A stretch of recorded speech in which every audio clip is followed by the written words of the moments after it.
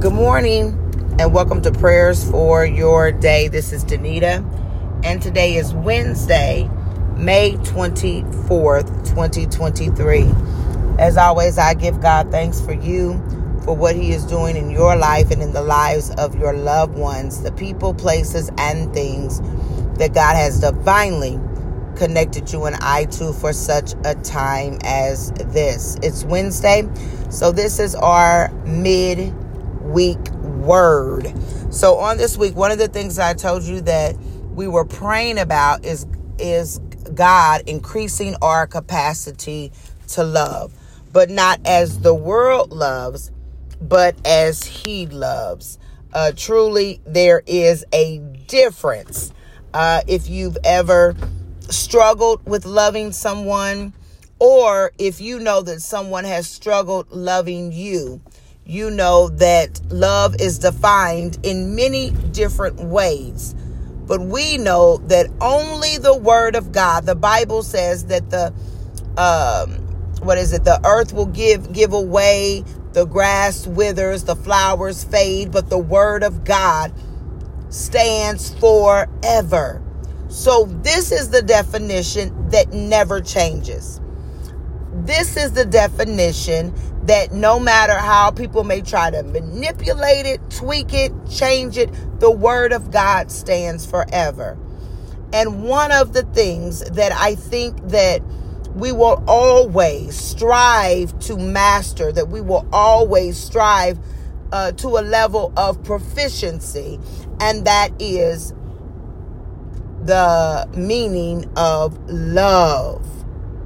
Again, agape love. Not love in terms of, again, I said this yesterday, not love in terms of lust where we think we're loving a person. Not love in terms of it's conditional, right? The marriage was good, but then when he or she started doing X, Y, and Z, I just fell out of love, right? God doesn't fall out of love with us. He never falls out of love with us. He never chooses anyone over us, right? We all have a place in the heart of God, and He loves us all the same. And so when we look at 1 Corinthians chapter 13, these are the verses that are often said at wedding ceremonies, right? But I think it's important for every individual as parents, when we're struggling with our children, we need to go back and read and meditate on the verses of love. As married couples, we need to go back and meditate on the verses of love. As single people, oh yes, single people, we need to go back and meditate on the verses of love because of what we've even read so far, right? Before I can love my neighbor as I love myself, I've got to practice these things with myself. I've got to practice these things until they become permanent on the inside of me, right? I have to be kind to myself, right? I have to not be arrogant and prideful within. And then we're going to advance to the next verse 5. Tomorrow we'll do verse 6. And then on Friday we'll do verse 7. But 5 says, does not behave rudely, does not seek its own, is not provoked, and thinks no evil. So if I say that I love you and I'm asking God to increase my capacity to love, then when I love my neighbor, then when I love a stranger, then when I love my spouse, my children, my family, my friends, my co-workers, right? Even the people who do me wrong, I do not behave rudely. And somebody might say, well, what do you mean may behave rudely? Well, behave is an action. So either in what I'm doing, I'm behaving rudely, whether I'm yelling, I'm behaving rudely, right? Whether I'm being sarcastic or facetious, I'm behaving rudely. If I'm throwing things or slamming things down and slamming doors and, tearing stuff up, right? Putting hands on people. I'm just being real. I'm behaving rudely. And all you have to do is go on social media and you see many people who are not acting in love. Why? Because their behavior. Meaning your actions should line up to your words. It's one thing to say that I love you, but how am I showing you I love you? And I know we talk about the different love language, right? Some are acts of service, right? Some is gifting, affection, right? So if I know that if you like a certain thing and I deliberately don't do that thing, I'm behaving rudely. Now, I'm not talking about like a certain thing that's not good for you. Because sometimes I never know who's listening. I don't ever want anybody to justify something that I've said to condone their actions that don't line up with the word of God. So let me say this. Anytime I say something, I am expecting that you will align what I say to the word of God. The Bible says to study to show yourself approved. I'm very transparent. I'm not an ordained minister. I don't get up and preach on Sundays.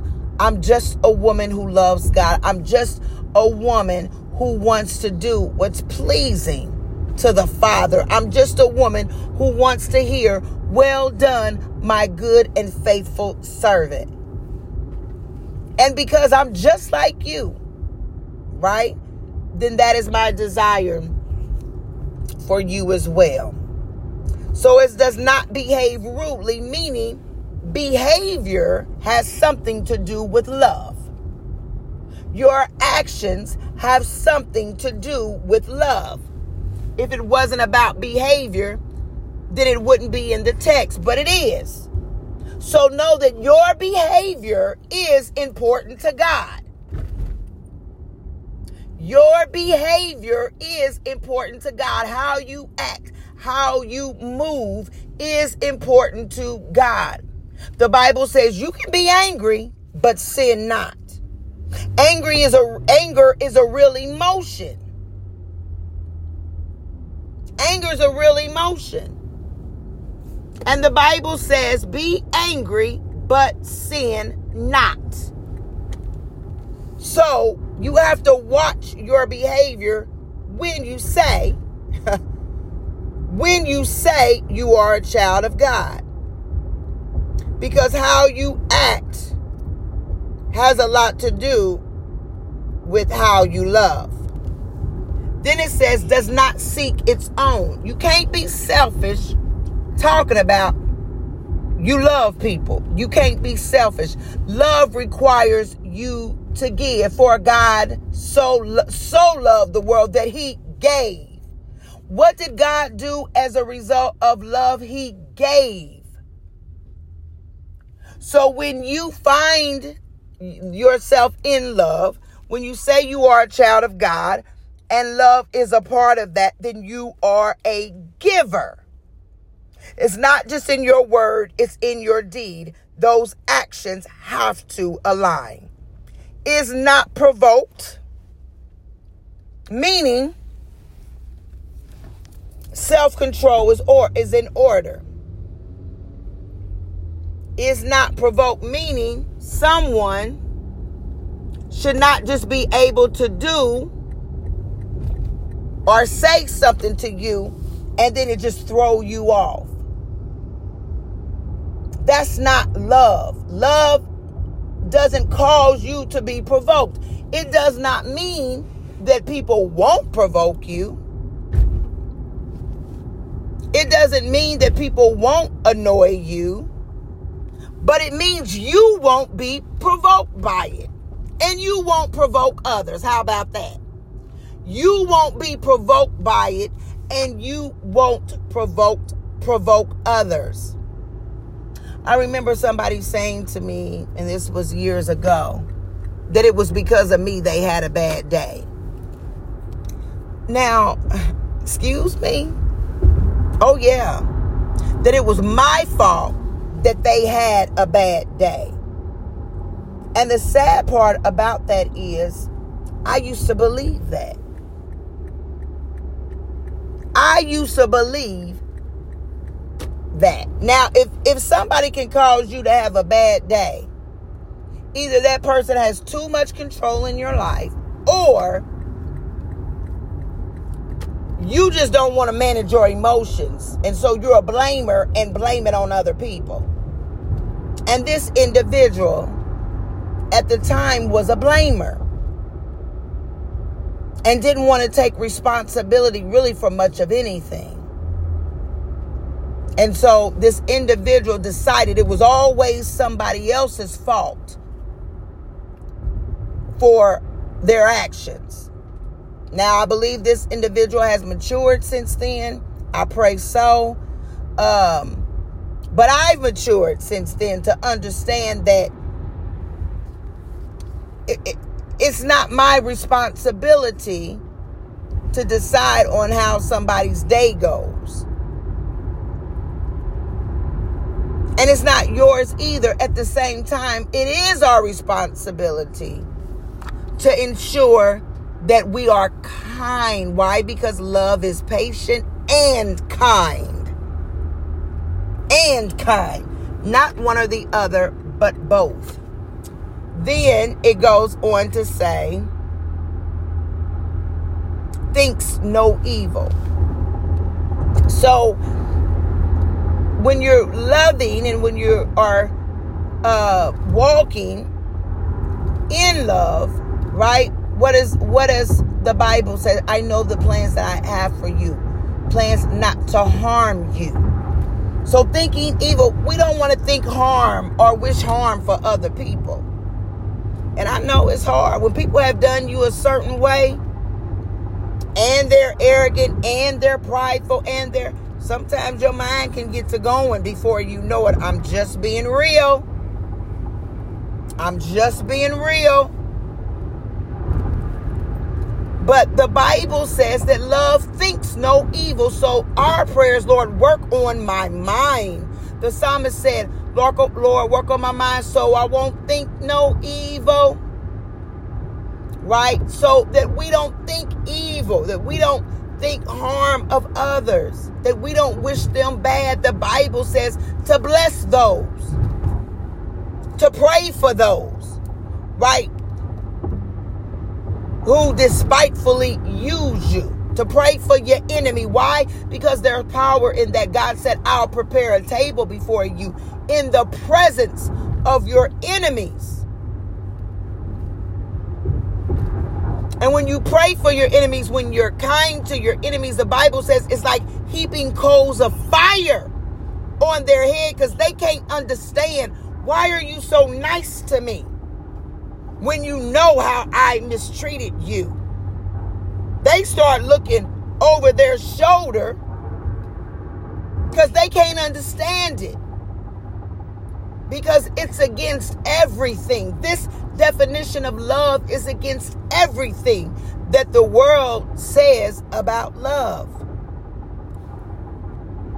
But I'm so glad we have a Savior that showed us, as Kirk Franklin says, what it really means to love.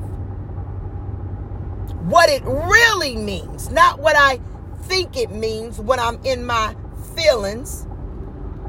Not what I think it means because somebody is kind to me, and now I feel like, okay, I gotta now pay them back, right? Because again, it's not a this for that.